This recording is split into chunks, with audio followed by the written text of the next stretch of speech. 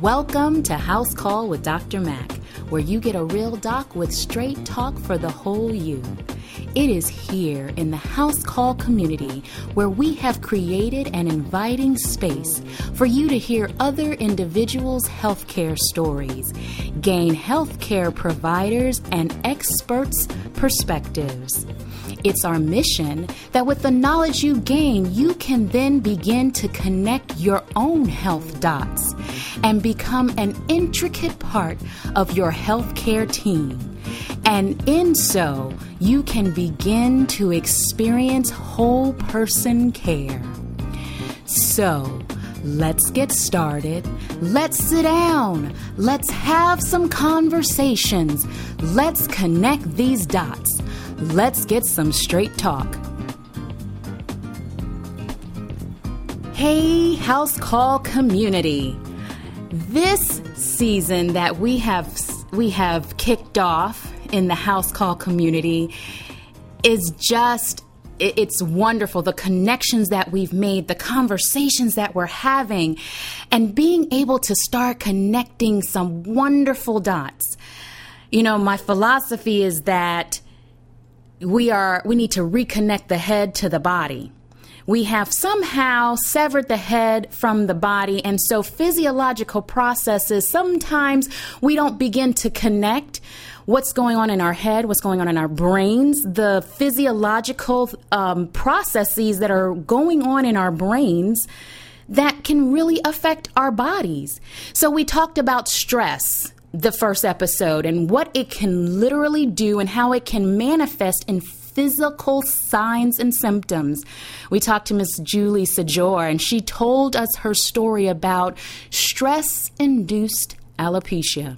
If you haven't heard that episode, you should go back and take a listen to that. Jot down some notes for yourself and start connecting your own health dots. She had some powerful nuggets in that episode. You can also catch her YouTube channel, her Twitter, her Instagram. You can follow her. All of that is on our website.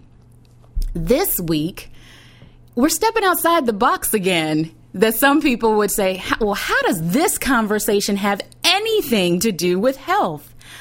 I would beg to differ that it has everything to do with health. When you start thinking about how a family unit comes together and how all the little bits and pieces come together, and when you start creating what is called a family curriculum, hidden or very distinct, it begins to manifest itself in signs and symptoms. You know, a lot of times I used to joke and say, I'm looking for the service counter. You know, I didn't get my manual when we had our kids. But we don't realize that we're writing our own manuals, either intentionally or not. And so we went and we sat down with Dr. Althea McMillan. She has a special place in my heart, and you'll hear about that. And she talked about her research and how she came across a terminology called family curriculum. And we started unpacking that. It was a wonderful conversation. One of those conversations that make you go, how can I start implementing some things like that? How can I make sure that my little people that are entrusted in me through biology or are put especially in my care are helped and given a strong platform that they then can go and be functional adults in society? It's a very powerful conversation. We're going to get into that conversation in just a moment. I want to take care of some housekeeping, just a little bit of housekeeping before we do that. You know, we have our website that we started this summer, so go to housecallwithdrmac.com. You can join our e-newsletter by leaving us your email address. That's the community chat e-newsletter. Give us some feedback, either by sending us a voicemail. When you go on the website, you'll see a little icon in the right-hand side, or send us an email, realdoc74@gmail.com. Follow us on Twitter, RealDoc74, or on Instagram, same handle, RealDoc74. on iTunes and Stitcher. If you leave us a review, it makes it very easy for other people to find House Call with Dr. Mac. On Twitter, one more thing, if you find something that touched you, that helped you connect to Health Dot, when you tweet that, use the hashtag HouseCall. We can start trending that hashtag HouseCall. I think I took care of everything. Well, let's get started. Let's sit down. Let's have some conversations. Let's connect these dots. Let's get some straight talk.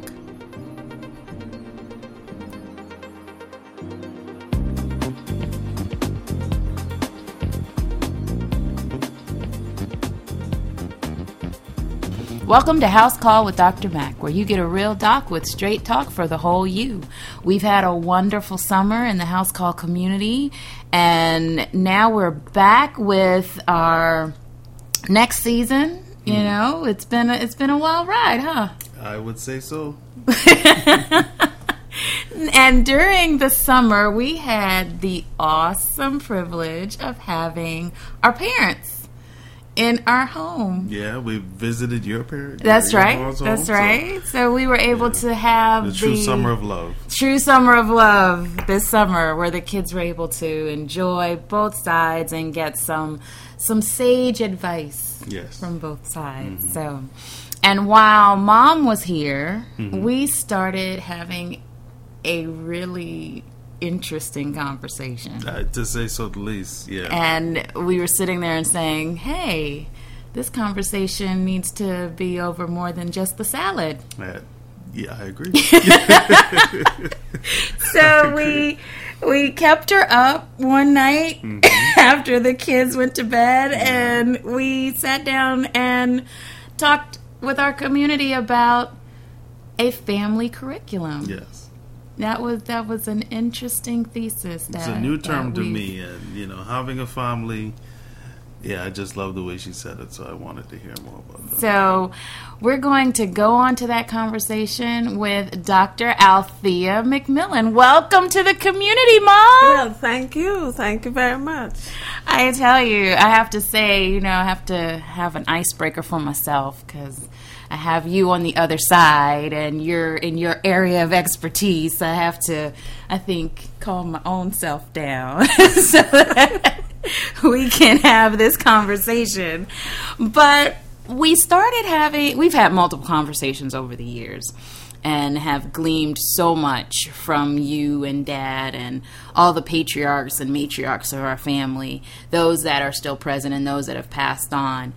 And the one conversation that we started having here recently was talking about a term that you've coined, and it's really an interesting area that I really would like for us to explore. So can you tell us what was your thesis statement to us at the table? Well, first of all, I didn't create the term. Oh, okay. I discovered the term during my doctoral research many years ago. I came across the term family curriculum because of what I was interested in as a researcher working on my PhD in education. Okay.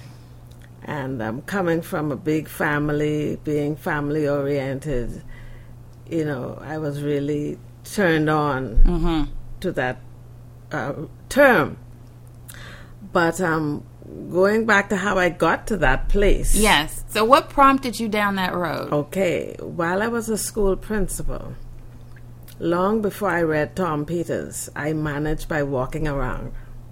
And if you read Tom Peters, you know that's his style. You manage by walking around, not by sitting in a desk. Okay.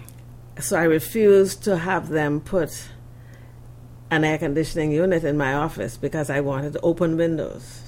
And being from the tropics, I can easily do that. Okay. So I operated with a fan so that I can hear my students with my windows open as they pass to and fro. Okay. And why was that important? because I need to see them outside of the classroom. I need to hear them outside of the classroom, because this helps me to understand who they really are and get a glimpse into their family situation, because not everything is told or said in the four walls of the classroom. This is why I paid so much attention to playroom activity, playfield activity, really, Okay. and having that monitored. But that's a whole that's another That's another conversation. episode. But I watch my students. I just didn't depend on what teachers told me.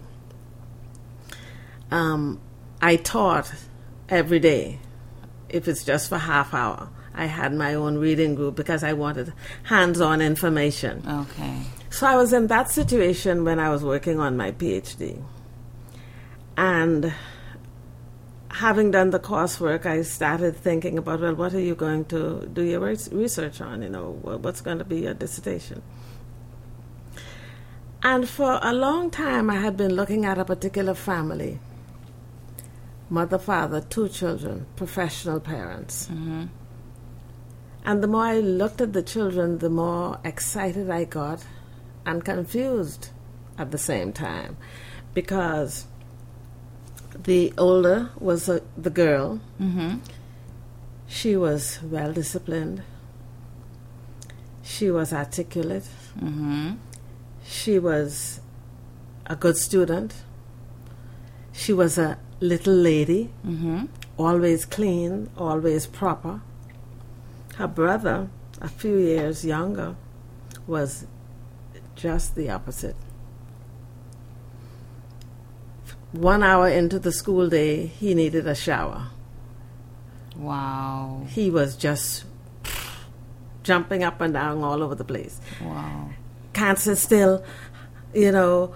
And one day I got so interested in the behavior and the extremities, because he was on one end of the pole, she was on the other. Mm-hmm. So I called the mother. I said, tell me.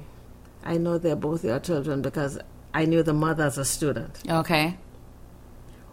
How could you have 2 children who are so different? As we would say in my culture, like night and day. Right. She said, here's the story. With my first baby, I was in a foreign country. My husband was an ambassador. I had several servants. I'm a musician. I listened to classical music. It was the good life. I had everything at my fingertips. I didn't work outside of the house. It was just a life of leisure. I entertained, you know, my husband's colleagues and so on and so forth. She said, with the second baby, I was working full time. Mm-hmm. I couldn't afford all the household help. At the same time, I got caught up with church activities, community activities, and my life was just a merry-go-round. Wow. I didn't sit still for 2 minutes. So it was just a crazy situation. I didn't have time for me or for anybody else. So this second child suffered. He didn't get the attention, you know. I was pregnant with the first child. I would read to the child because, you know, we had studied that the baby can hear even while the baby is still in the womb. True, yeah. And I did my own research on that. That's another conversation. Wow.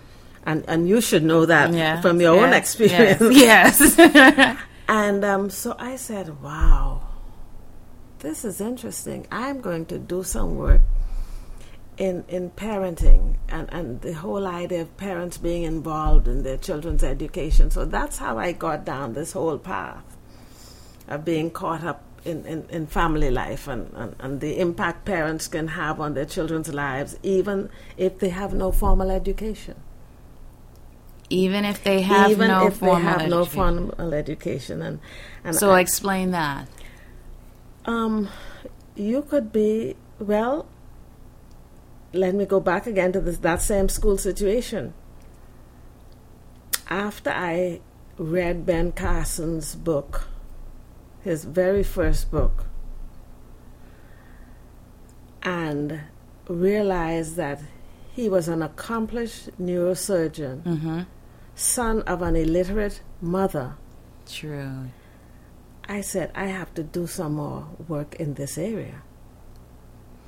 So I made contact with Dr. Carson, and I told him, I said, I'm going to use your biography as a literature text for my grade 6 students. The end of the school year, I said, but wait. It would be a wonderful thing for my students to meet this physician, right, who was almost a dropout, who had so many negative issues impacting his life, and now look where he is. So when we contacted Dr. Carson, he said, I can come and I your parents and your students, but I have to bring my mother. Oh, wow. Because she lives with me. Oh, and I have to bring my family. There again, the word family. Yes. I have to bring my family because I'm away from them most of the week, often all of the week. So when I travel on the weekend, I said, no problem. This is so important to us as a school family. We will make this happen. Wow. And I also wanted to have my parents see that you don't have to know trigonometry to see that your child does trigonometry. Right, right. Because his mother couldn't read, but she insisted on the perfect family curriculum. Okay. Possibly, having never heard the word curriculum in her life, she had what we would call a hidden curriculum. Okay. At that point, I had not yet come across the term. Okay, I'm going to stop you at this point, and we're gonna do some backtracking. So when most people hear the word curriculum, they think it should only be used in an academic setting, dealing with school, or early education, or traditional a school setting or secondary school, where you're talking about something written or there is some type of structure and it's dealing with school. So how are we talking about a curriculum when we're talking about family? Because most people think of my family as who I live with, who I consider close to me, who's in my core. We get up, we do X, Y, and Z through a day. There's school year activities, there's summer activities. But you're now saying that the family unit, this little nucleus, has a curriculum. Yes, it does. And let's get back to the whole matter of education. Home is the first school. And it will be your school for life. You may change place of residence, but you will always have a home. And at home, we have deliberate learning and incidental learning. Okay. And at home, this is where the teaching learning begins. Because remember now, learning begins at conception. As soon as you conceive as a mother, you begin to teach your child. Okay. And it doesn't matter the type of home, it doesn't matter where the home is. This happens. Now, this didn't hit me until I was finished having my children. But I thank God every day for the product. See, because at home, we follow a curriculum and we have a product, just as the teacher does. But at home, I have the advantage because I have teachable moments that the teacher would only dream of. The situation arises in a home when a child asks a question pertinent to that child's growth and development. Right. Those moments won't occur in a classroom. Teachers wish they had them to capitalize on them, but they don't. Parents have those moments. Usually, you're too busy to respond as a parent. You're cooking, you're cleaning the car, you're mowing the lawn, and you put the child off, and you miss that moment, and it won't come back. Now, children will continue to ask questions, but when the home does not provide the atmosphere for the appropriate learning at the appropriate time, they go elsewhere to get the knowledge. So now let's linger on this hidden versus written or deliberate curriculum, family curriculum. I don't know of any family with a completely written curriculum, as they do in school where it's mandatory. Okay. The government requires that you have one. Mm-hmm. Some parents talk about what they want to do long before they have children. So is that what you classify as a hidden curriculum? Yes and no, because if it's articulated, if there's an understanding, if there's a mutual agreement, it's somewhat deliberate. It's just that it's not on paper. Okay. Hidden is when things just evolve. We have no plan. You know, I'm doing this, as we would say, by the seat of my pants. Mm-hmm, mm-hmm. I may incorporate some things I saw as I was growing up. Right. But we don't really have a game plan. So those are hidden curriculums. That's a hidden curriculum. Okay. Now, a written curriculum or a deliberate curriculum. And with each, you're going to get results. So you're saying that you're going to have an outcome. Mm-hmm. So you either make it deliberate or it will evolve. It will. And it may not evolve into what you had ever envisioned at all.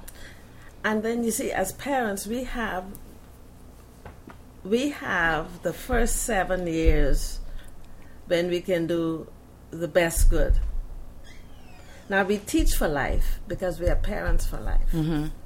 But those first 7 years, we need to take advantage of, because of what happens with that child's brain and the way learning takes place during those years, you know.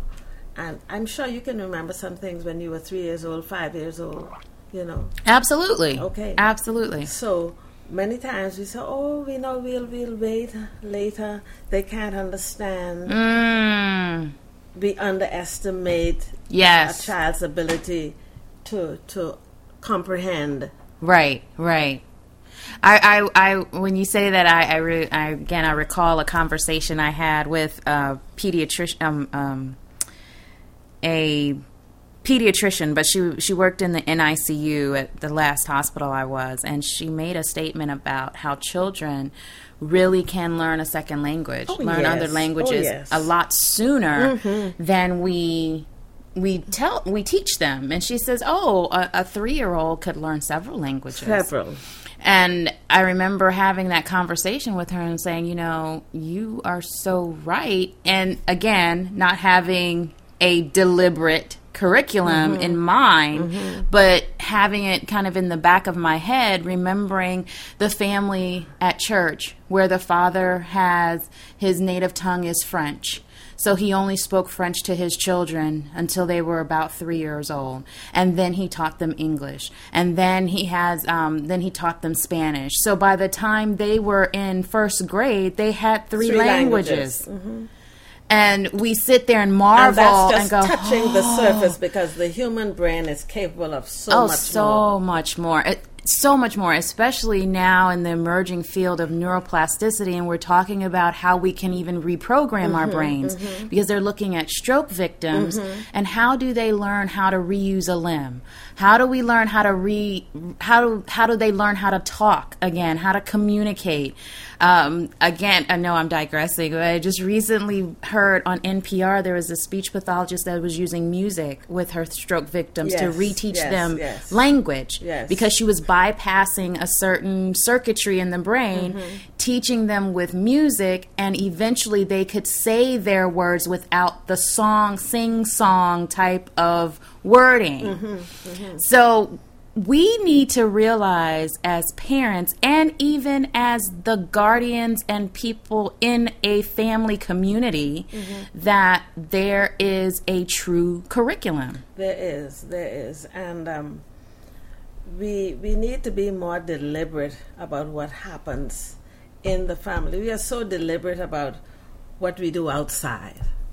We make adequate preparation for what we're going to do outside, and treat the family as a second-class entity, for want of a better term. And really and truly, the family is the most important societal unit. Doesn't matter what country, it doesn't matter your socioeconomic status, the family is the most important societal unit. Everybody in the world belongs to a family.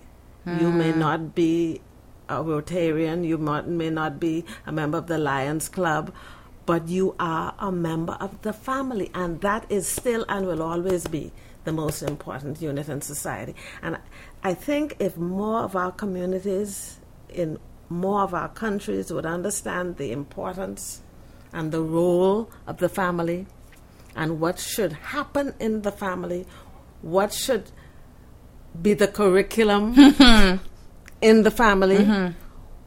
When your child leaves home to go to college, what is the exit test? Will your child be able to pass or fail? I like that. I like that a lot. And that happens as a result of your curriculum, whether it was hidden or deliberate. As parents, sometimes we don't like what we see, but we have to blame ourselves. Wow. Now, there was a time when you could chalk it up to ignorance. Now there's no excuse because there's so much research. Exactly. The body of knowledge is so wide, great. There's no excuse. So how do we help?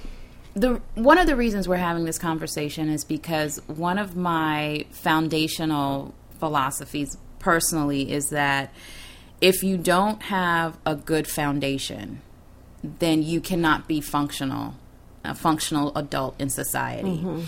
And so what happens is, as I was in clinical practice and I would see patients come through, I would be able to identify, well, the real reason you're coming to talk to me about your pelvic pain is because there's something else going on. And in doing that, I've come to realize that, the little books that we used to have when we were kids that had the connect the dots. You could kind of see the picture, but not really until you connect all the dots. So one of the passions I have is helping people connect their health dots, helping people connect the whole person so you can see whole person care. And I believe that when we go back and sit down and talk about foundational items such as this helps to kind of fill in and start connecting these dots so that you can have a functional person that doesn't deal with chronic pain syndrome, that doesn't deal with some other things that manifest as physical symptoms, which started... When the root cause is not physical at all. So what tools can we give a family that's listening? How can they start where they are right now and say, do I have a deliberate curriculum or do I have a hidden curriculum? And if I have a hidden curriculum, how can I make it deliberate? Conversation with your spouse. That's where it starts. Now, if you're already married, it means you didn't have the conversation before marriage. But it's never too late to have the conversation. You may already have children, but you can stop right now and have a conversation. What have we done so far? What is especially good about what we have done so far? What do we like about what we have done so far with our parenting? Okay? What are some of the things that we are not pleased with? Why are we having difficulties in certain areas? Whether it's the eating pattern, whether it's the linguistic development. What are the problems we are having with our children? Why are some areas weak and some areas strong? What are the goals? What do we want for our family? What's going to be on the exit test? This is it. You want to give society a good product. You want to give society individuals who are well-rounded, who have engaged in critical thinking at home, at the dinner table, where the best conversation is supposed to take place under very pleasant circumstances. Never mind whether the meal is one course or two or three or whatever. But meal time is the best time to deal with the linguistic aspect of your curriculum as a family. Yes. Give your children an opportunity to talk to you, and you talk to them in a non-threatening, very pleasant tones. It's never time for argument at the dinner table. It discourages digestion. All right. And then once you've had the conversation as parents, you're going to model what you teach. What you're trying to teach, you model. Right. Because those angels called your children are watching and learning. All the time. Sponges. They absorb everything, the good, bad, and the different. All of it. The in-between. All of it. All of it. So have the conversation. Determine what it is that you want, and then set out to do that. You're going to slip and fall, but you have to remind each other. Have some short-term goals, some long-term goals. All right. And then what we did very early, even though we didn't know what we were doing as new parents, but we just got divine wisdom to talk to our children every day. So we had regular conversations, planned, deliberate, every evening after supper. Every evening after supper. Then as they grew older, we called them family councils. Okay. We'd have them once or twice per month. We still have them even though the nest is empty. We still have them, no longer than last night. Wow. And our grandson came up, Reynold came up, and he wanted to know. Grandpa explained to him, well, this is our budget for August, and this is this, and that is that. And he had his first lesson. So conversation is important. That's one of the things killing the modern family. Yes. We pass like ships in the night. Right. We're so busy trying to make a living and plan for the children's future that we do not enjoy a now. And you have to learn to live as you go with what you have. And really, truly live as you go. Yes. So that you are giving them important pegs on memory's wall. That they can hang and at each peg, on. Each peg is like a learning tree. Well, my father did this every Sunday morning, and my mother did this every Friday evening, and traditions carry an important part of that curriculum. Family traditions. Every evening there's something planned. Now, if you can't sit to the table and do something every evening, okay, once per week this happens. You know, but you have to start somewhere. And do not use anything as an excuse, because you see, when you rank certain important things in your life, you know, your religious life, your personal development, your educational goals, whatever it is, where does your family fit in? Is it number 1, number 2, or number 10 on a scale of 1 to 10? And once you decide the importance of your family, then most things will fall in line, you see. So once you begin and you make a deliberate effort, it all falls into place. Okay, I'm sorry. I'm trying to see our time here. This isn't the Sterling show. 30 minutes. Because we're getting some good conversation here. We're getting some good conversation. We're going to start winding down, and I want you to think of a tip of the day to give our community, is what we usually do before we go. But I want to touch on one thing before we get there, we were talking about the ranking, and you made a point when we were talking off air before about how you talk to the women in our community. When you talk about the ranking, you talk about where do you rank your relationship with God, with, your family, where do you put yourself? And so can you touch a little bit on that? Well, I love to start with that. I call it a quiz, for want of a better term. When I'm talking to parents, I call it a quiz. Okay. And I put God at the top. And I may put child, work, church, family, parents, work, and I ask them to rank. Okay. Based on how they perceive each one. We don't fuss over the first one. God is number one in my life. All right. But we begin to fight as soon as we get to number 2. Should it be spouse, children, work? Those 3 we fight over for number 2, usually. When I deal with pastoral families, without fail, most of them will put church as number 2. My husband is married to the church.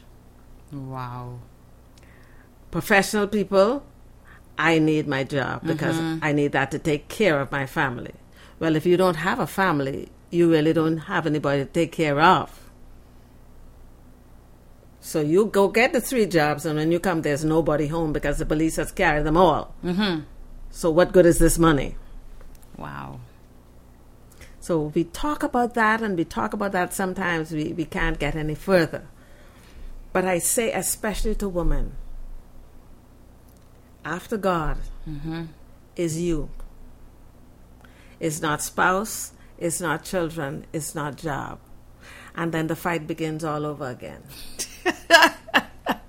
I can't put myself before my children come first, my husband come first. And my response is, if you are no good to you, you can't be any good to anybody else. Yes. You have to be spiritually fit. You have to be mentally fit. You have to be physically fit. You have to be emotionally fit to take care of your spouse and your children. So if I spend 1 hour in the morning before my family is up and about, taking care of me and my needs, I talk to God, I read, and I should be reading 3 items at the same time, 1 for self-actualization, 1 for intellectual stimulation, 1 for fun. I must have those 3 volumes by me all the time. And depending on the mood I am, any given day, I know what to pick up. But I have to feed this so that when my family gets up 1 hour later, I'm ready for them. I'm the best wife, I'm the best mother, I'm the best neighbor, I'm the best friend, because I have fallen in love with me to the point that I fix me. And too many mothers, sad to say, fail right here. Mercy. They need a good dose of love for me as a person, all of me. Wow. My color, my size, my shape, my idiosyncrasies, my gifts, whatever it is that I've been given, I have to fall in love with me. Love me to the point that I'm going to fix me so that I can be of some use to my family. And then when I get to my job, if I'm working out, I can move the world because I've done what I needed to do, and that is lay the foundation. So it's God, me, and that's biblical. Wow. You can't love anybody more than you love yourself. The Bible says as, not more than. Wow. Wow. I got that nearly 30 years ago, and it was divine inspiration. Divine inspiration. Nearly 30 years ago. And so I buy my gift first. Yes, ma'am. Yes, ma'am. Birthday, Christmas, whatever. Yes, ma'am. Wow. We have had a powerful conversation in the community today. And next topic, we're going to have to pick up. Because we even touched on families we touched on single parent environments. And you talked about that. So we need to go back and revisit that as well, and how they have a curriculum and how they can put in other factors to support their family nucleus and structure. And support is available. It is. So have you thought of a tip of the day to give our community? Discover what it is that you can give your family that nobody else can. Mm-hmm. I hate to see parents having a million regrets. You have something to offer your family. Discover what it is and get busy giving it to them so that you can give the world a good product. Well, community, you have your marching orders. We have been in the community with our mother, our matriarch, one of the matriarchs of our family, author. You guys, we're going to put it up in our description. She is a author of the book Definitions of Love, Practical Tips for Demonstrating Love as Family, Professionals, and Members of Society.